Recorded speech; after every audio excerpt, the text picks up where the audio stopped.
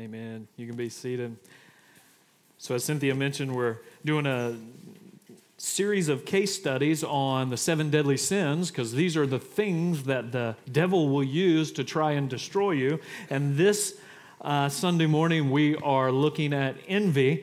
And each week, we're trying to take a song that might illustrate or exemplify that different sin. So it's kind of like, here's the soundtrack of sin.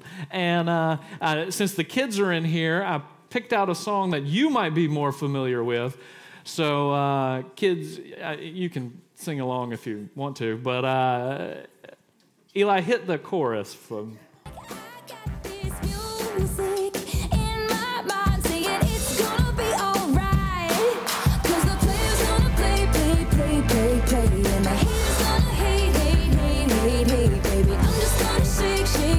Shake, shake it off, shake it off. Heartbreakers gonna break, and that's pretty good. Baby. That's enough.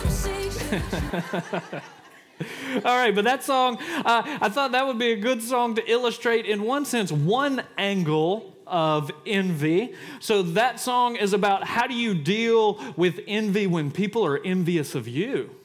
So the way the song's set up is, people are jealous. They look at you and you go on too many dates. And you get to stay up way too late. And so they're envious. And then, of course, the chorus is, player's going to play, hater's going to hate. So you just shake it off. And it's the idea of, all right, who are the haters? The haters are the people who look at your life and they're envious. They want to critique. So this is how you deal with the haters who are out there. But one of the real challenges with envy is the problem isn't so much with all the haters who are out there. The problem is with the way it festers in here. See, if we're really honest, the way to deal with envy is not just to shake it off, but you have to cut it out.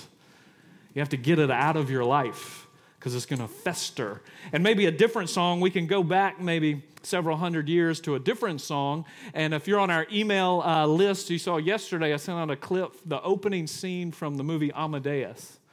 And in that opening scene, it's about the story of a Vienna composer named Salieri who is jealous of Mozart. Because he had dedicated his life and he made a vow with God that I will give you my life and my chastity if you make me great. And then here comes this impious, brash kid who just sweeps the whole musical world away, and he's so envious. And there's an opening scene where he had just tried to commit suicide from the guilt that he feels from leading to Mozart's death. And there's a priest who comes in to hear his confession, and he starts playing some of his tunes that he wrote. And then, of course, the poor priest doesn't recognize any of them. He says, let me try one more, and he starts playing another one. It's a song that Mozart wrote, and the priest jumps, oh, yes, I know that one. And he starts, da, da, da, da, da.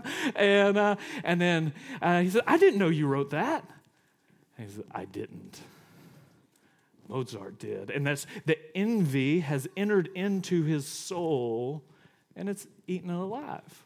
And so envy is one of the things we even call the green eye of envy, because it's an infection that gets into your body through your eyes, and if it works its way down into your heart, will destroy you.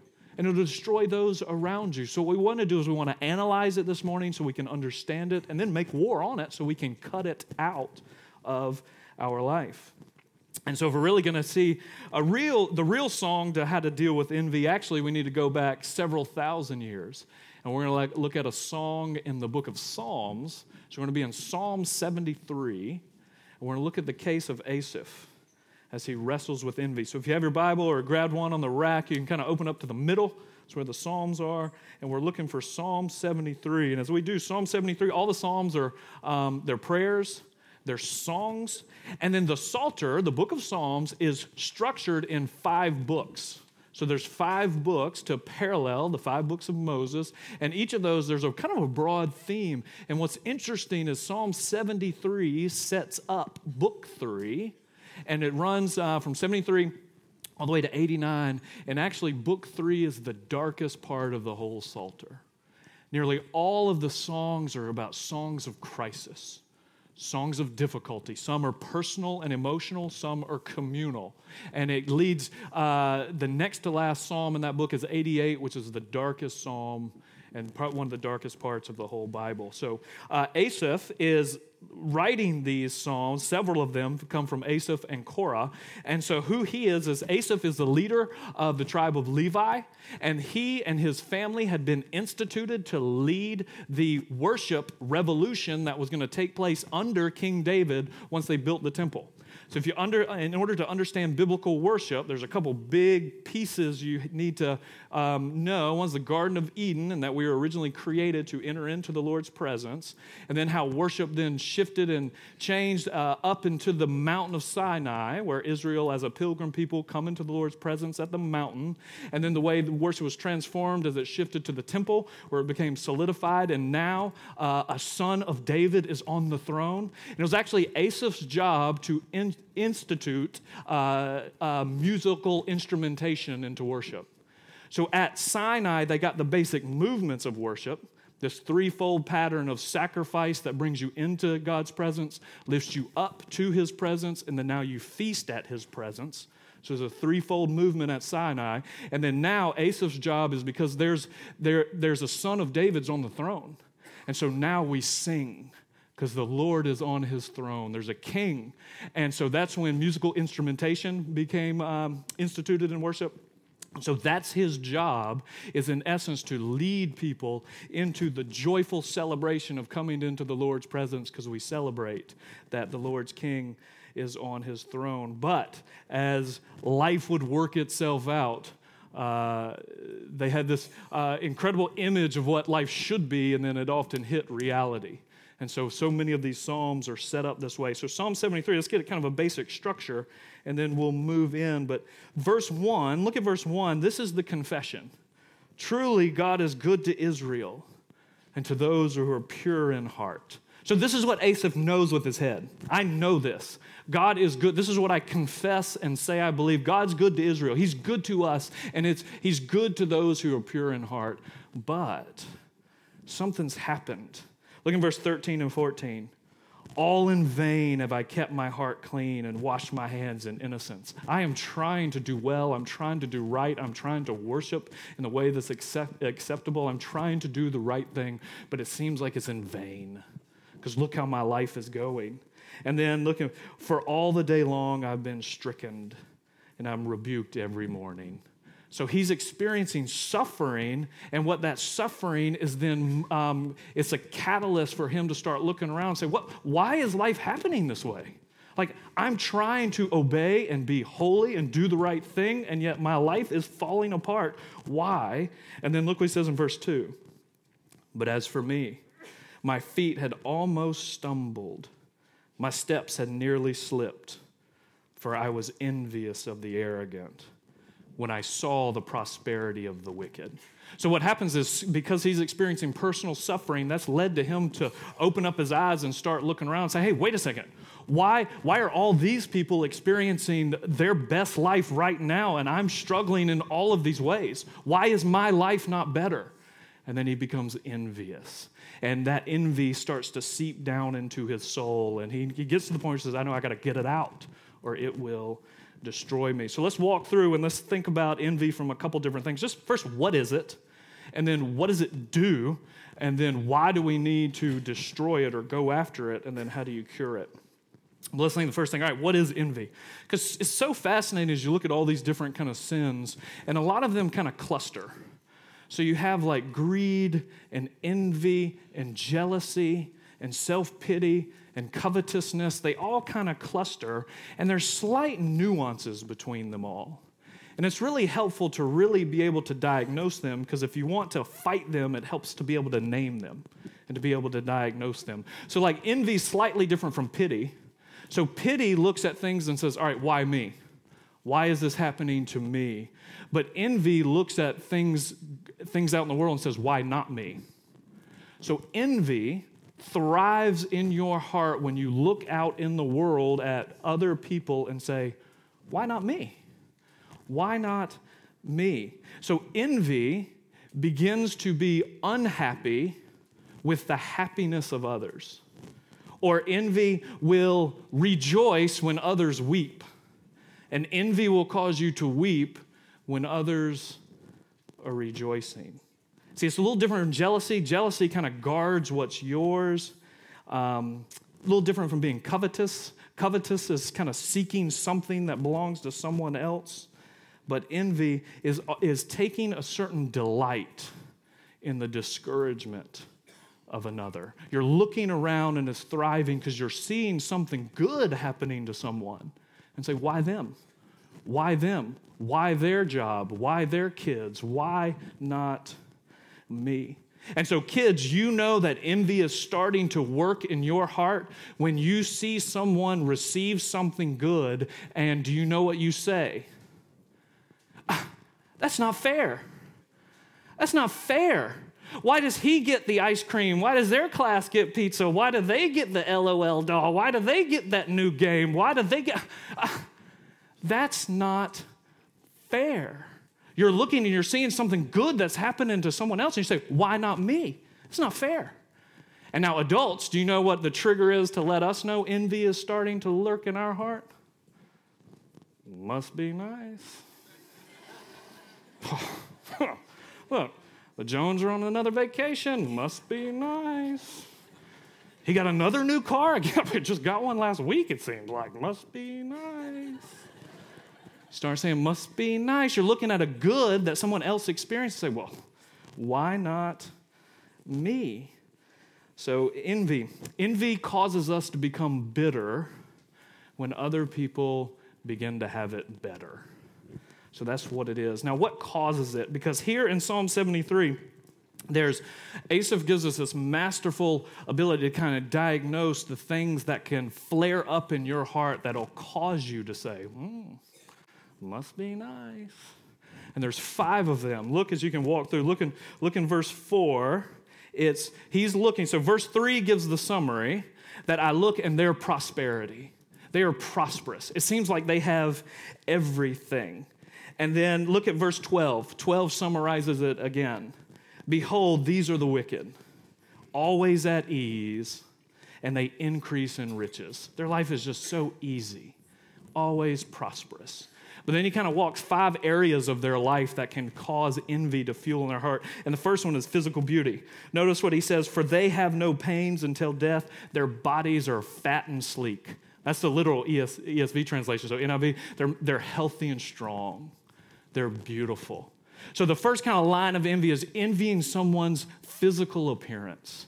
And it is kind of interesting because you literally translate it, they're fat and sleek. Because what we perceive of as physical beauty often is culturally conditioned. So like in this world, you wanted to be plumpy and you wanted to be pasty white. That was considered beautiful. Do you know why?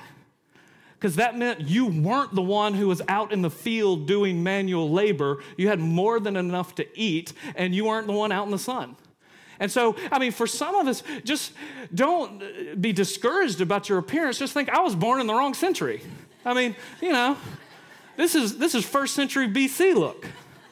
Like for Queen Elizabeth, Puritan England, do you know, so for those of us who are hair follically challenged, and for Queen Elizabeth, in her, it was the high forehead was a sign of beauty. So women would pluck their foreheads to raise it so they would almost look bald. That was the sign of beauty. And did you know when she died, they actually found craters in her face because the makeup was this pasty white. It was actually poison to keep her skin so pasty white because that was considered beauty. They put craters in her face. Can you imagine putting poison on your face to try and look beautiful? And maybe if you were born in like 12th century China, the sign of beauty would be, small feet. So they're looking out in this world, and he's looking, and he's being enticed. He says, they're so fat and so sleek, their bodies, but he's envious of physical appearance. Notice verse 5, the next thing. They don't have normal troubles like others do. They're not stricken like the rest of mankind. Their life is so easy. It's easy money, easy life, easy prosperity. They're always happy, always smiling. They never have any problems. They live this charmed life. And of course, everybody who's lived more than 5 minutes, no, that's not true for anyone. One of the deep, weighty realities of pastoral ministry is knowing that in this room, I don't know how many people are in this room, 120, there's 119 broken hearts. People carry, everybody over the age of about 7 has some type of anxiety, fear, wound they're carrying, but envy has caused them to look out in the world and say, their life is so easy. No problems. And then this is interesting in 6 and 7. I didn't quite know how to articulate, but they're gaudy. It says they wear pride like a necklace. So necklace is the ability to display externally your wealth. So they would wear these gaudy necklaces, and it was like violence like a garment. So they're strutting around, and they're just gaudy. Their life is they're demonstrative. They put themselves on display. And Asaph's looking, he's like, he's becoming envious. They're the center of attention everywhere they go. And this is answer 8 and 10, 8 through 10 is their popularity. It says, they scoff and speak with malice. They loftily threaten oppression. They set their mouths against the heavens and their tongues strut through the earth. So these are people who they've built this incredible social media following. They sell books. They're gurus. If you want to talk about heavenly subjects, they're experts. You want to talk about earthly subjects, they're experts. I have a blog, therefore I am a theologian, and I am an expert about all these things and all these things. I can tell you all about life. And they have this massive following. Look, it's in verse 10. He says, people are turning their back and going to them. Literally, it's like waters, they flood into them, people flooding. And Asaph's looking like, why is anyone listening to these people? And I wonder if there's a sense of self-pity. It's like, I'm trying to lead this musical revolution for our people, and nobody's paying me any attention, and they're listening to these yahoos. So they've built this incredible platform, popularity. And then 11 and 12 is just their audacity. They don't mind scoffing and mocking even the Most High himself. So you kind of look through this list, and which one is your heart most prone to become envious of? Do you become envious of someone's easy life? Say, it must be nice to be able to have that, go here, do anything. Must be nice to have that look, have that you can show off, the popularity. Which one are you most prone to? Now let's think about what's the danger. Why is this dangerous for us?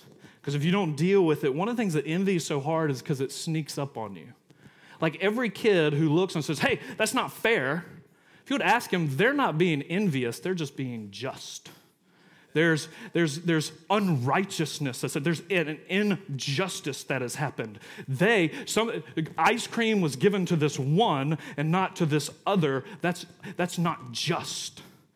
And so it can sneak up on you.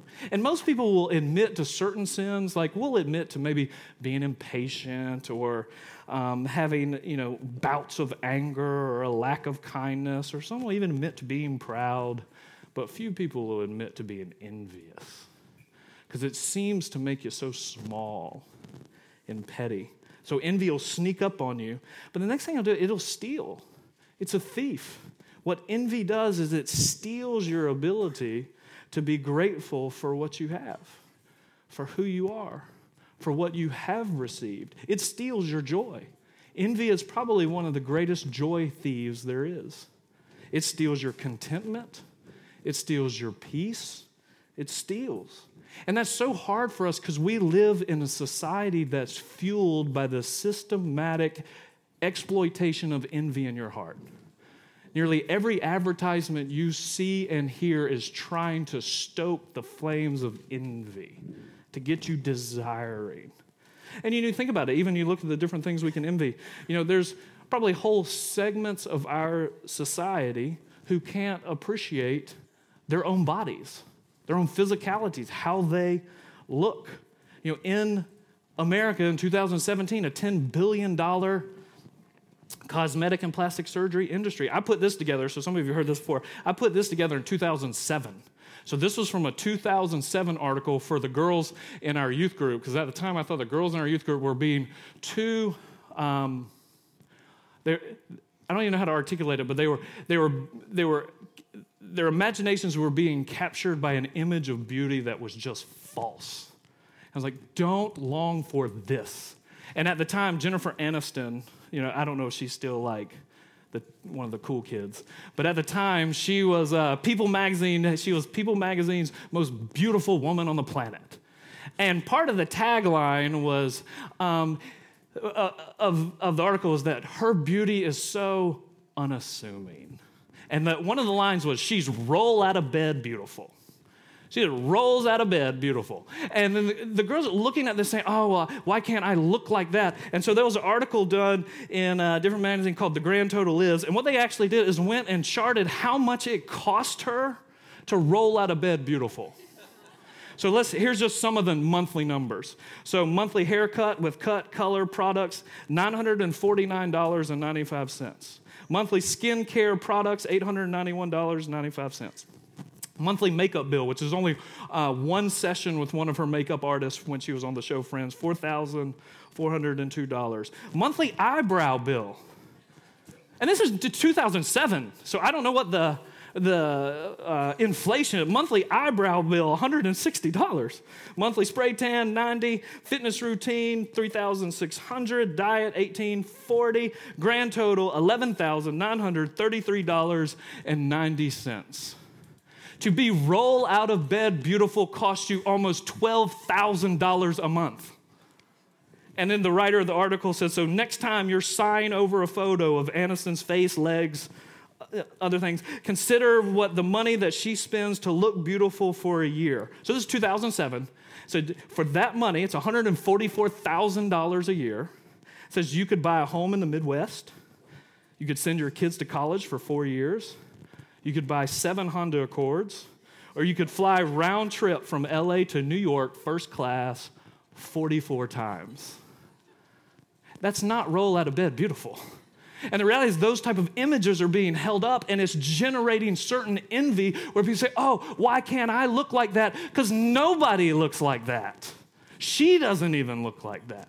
And it generates envy. And what it does is it steals from you your ability to be content, your ability to be joyful, your ability to be thankful. And not only that, it then will sour you. It sours all of life. See, when envy seeps into your heart, then it then sours all the things around you. It can sour, like our political world. And this isn't new. Some of you might remember Vincent Foster, who was the deputy chief of staff for Clinton in his first administration, committed suicide after being in Washington for 6 months. And in the suicide note, he said, in Washington, ruining people's reputation is a spectator sport. It's envious. It sours. It sours political discourse. It sours the economy. Joseph Epstein, in a wonderful little book on envy, talks about how much of the housing crisis of 2008 was fueled by systematic neighbor envy. And then he talks about Marxism, the glorious revolution, in Soviet Russia. And he says you can frame the story that it was the revolt of the envious. And the whole goal was to eliminate all the conditions for envy. And he said what they did was eliminate hundreds of millions of people, but didn't eliminate envy. And so it can sour our life. And then what it'll do is it'll shrivel your soul. Like once you become envious, you become small. You become critical, always finding fault. It just makes you small. And so the thing to do is, pause and say, all right, how is this affecting me? In what ways am I overly critical? Is there anybody in my life where I'm offended at their talents? Is there anybody in my life where their success just rubs me wrong? Where I'm offended at their good fortune? Is there anybody where I have a rivalry or a competitiveness with? Do you ever feel pleasure when someone else is in pain, or smile when they're sad? Envy's lurking at the door, waiting to destroy you. One of the things we do when envy's there is we'll render false motives to others so quickly. Think about it in the context of your work. So like one of your coworkers that you don't like gets caught lying, and then how do you respond? We say, well, of course, that no good, rotten two-face, of course they did that. Now you get caught, you're not even lying, you're just stretching the truth, and you say, hey, it's complicated. Well, you don't understand. There's just complications. And so envy, it stains us, and we become people who begin to backbite, and then slander comes. And one of the things that the Bible says is that the work of the devil is that he constantly slanders the brethren, attacking them. So envy really is the ultimate loser's game. When it's in our heart, nobody wins. It's the ultimate loser's game. And so what's the cure? Where do we need to go? And here in Psalm 73, there's this kind of beautiful progression of going down into the depths of envy, and then at the very brink of it taking, he gets snatched back. He comes back. And there's kind of a 3-step process. First, he has to enter in, then he has to own up, and then he walks with. But the first thing he has to do is he's got to enter in. See, envy is the green eye of envy entered into his eyes and started staining his soul, and he needs his faith refocused and his vision refreshed. So look in verse 16. But when I thought how to understand this, it seemed to me a wearisome task. I just don't understand why the world seems to be this way until I went into the sanctuary of God, and then I discerned their end. So he walks into worship, and it's his job to put music to those 3 great movements of worship. And so he walks into the sanctuary. He comes with God's people into God's presence, and he begins to sing the songs and to experience the sacrifices. What he would see is the 3 cycles of sacrifice, where he would look and behold, there's the Lamb of God who's taking away my sins so we can now enter into God's presence. And then there's a sacrifice who lifts us up into his presence. And then there's the fellowship offering. So now we eat and we feast and we taste that the Lord is good. He had to come to worship. And see, it's at worship, when it's done well, it refocuses you. It reminds you about the ultimate reality and what's really true. See, all week long, you're awash in a world that's trying to stoke envy in your heart. And hopefully here you can come and have a refuge where that can be blocked out and you can be reminded what is ultimate reality and what is the deepest things about who I am and who we are and where we're going and what we need. He enters into the sanctuary and he looks, and the only way he can come in is if there's the blood of the Lamb. That's the only way he can get in. Because envy thrives when we look at others and say, why not me? Well, why not me? But envy dies when we look at the Lamb and say, why not me? Why not me? And where we are on this side of the cross, the way envy dies is we look at the cross and say, why not me? Why not me? In my place, condemned he stood, sealed my pardon with his blood. Hallelujah. What a Savior. And when we sing that, it reorients us. It kind of washes our eyes clean, so now we can see the world as it really is and ourselves as we really are. If you want your envy to be cut out of you, you have to look first to the cross. You have to enter into worship. But notice the next thing he does, I love this, he just has to own it. He can't pretend like he wasn't wrestling with these things. Look at verse 21. Here's his act of confession. He says, my soul was embittered when I was pricked in heart. He says, I was brutish, I was ignorant, I was like a brute beast towards you. I mean, that's an honest confession. It's actually pretty kind of stark language. Every culture has a way of calling yourself like animal backsides. And you do things like, all right, you're a pig head, you're a donkey. This is what this is. This is their version of I was a brute beast. I was a jerk. I was a fool. I was such a pig head. And he's just owning it. And there's no redemption without repentance. There's no healing without owning it. It's one of the reasons we do confession every week, because we want it to be at least one moment in your week and in your life. Because you'll spend the whole week finger pointing, blame shifting, and here's our moment to just own that the deepest problem we have is us. It's in us. He has to own it. But then notice what the beauty that comes after that is the fellowship. He walks with the Lord. He realizes who he is and what he really has. Look what he says, nevertheless, I am continually with you. You haven't left me. Even though I'm struggling, I'm suffering, and I'm almost slipping because I'm becoming envious of those out there, you're still with me. You hold my right hand. You guide me with your counsel. You'll receive me into glory. And those beautiful things of, I am in your presence. See, if you want envy to die, you come into a greater presence. And isn't it a beautiful thought to know he holds my hand? He's holding me. I mean, you can almost, in my mind's eye, I can imagine, a 7-year-old girl terrified at night, afraid of the darkness, and she lifts up a hand and says, Daddy, hold my hand. And you can fast forward, and 25 years later, and that same little girl in a hospital bed, pregnancy complications have started to turn in a direction no one's really sure of, and things get really anxious, and she holds out her hand and says, hold my hand, to her husband.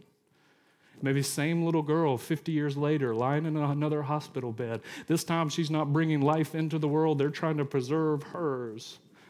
And she holds it up.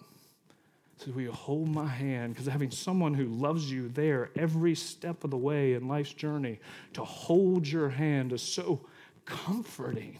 And notice what he says. He says, you're there. Every situation I'm in, I can lift up an empty hand and you hold it. I have your presence. What else do I need? He says, and then notice the cycle. You hold, you guide, and then you receive.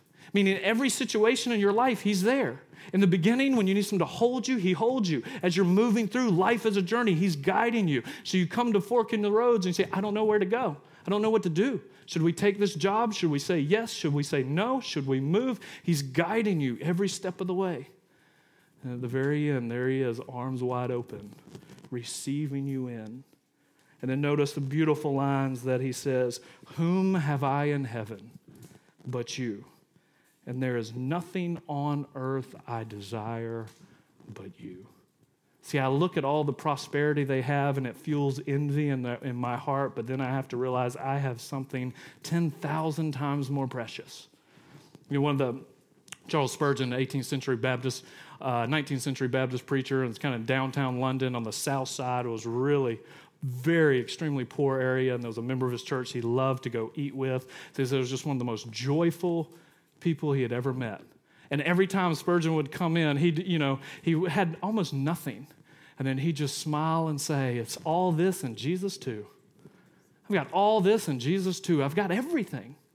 And he is with you. You have the ultimate possession.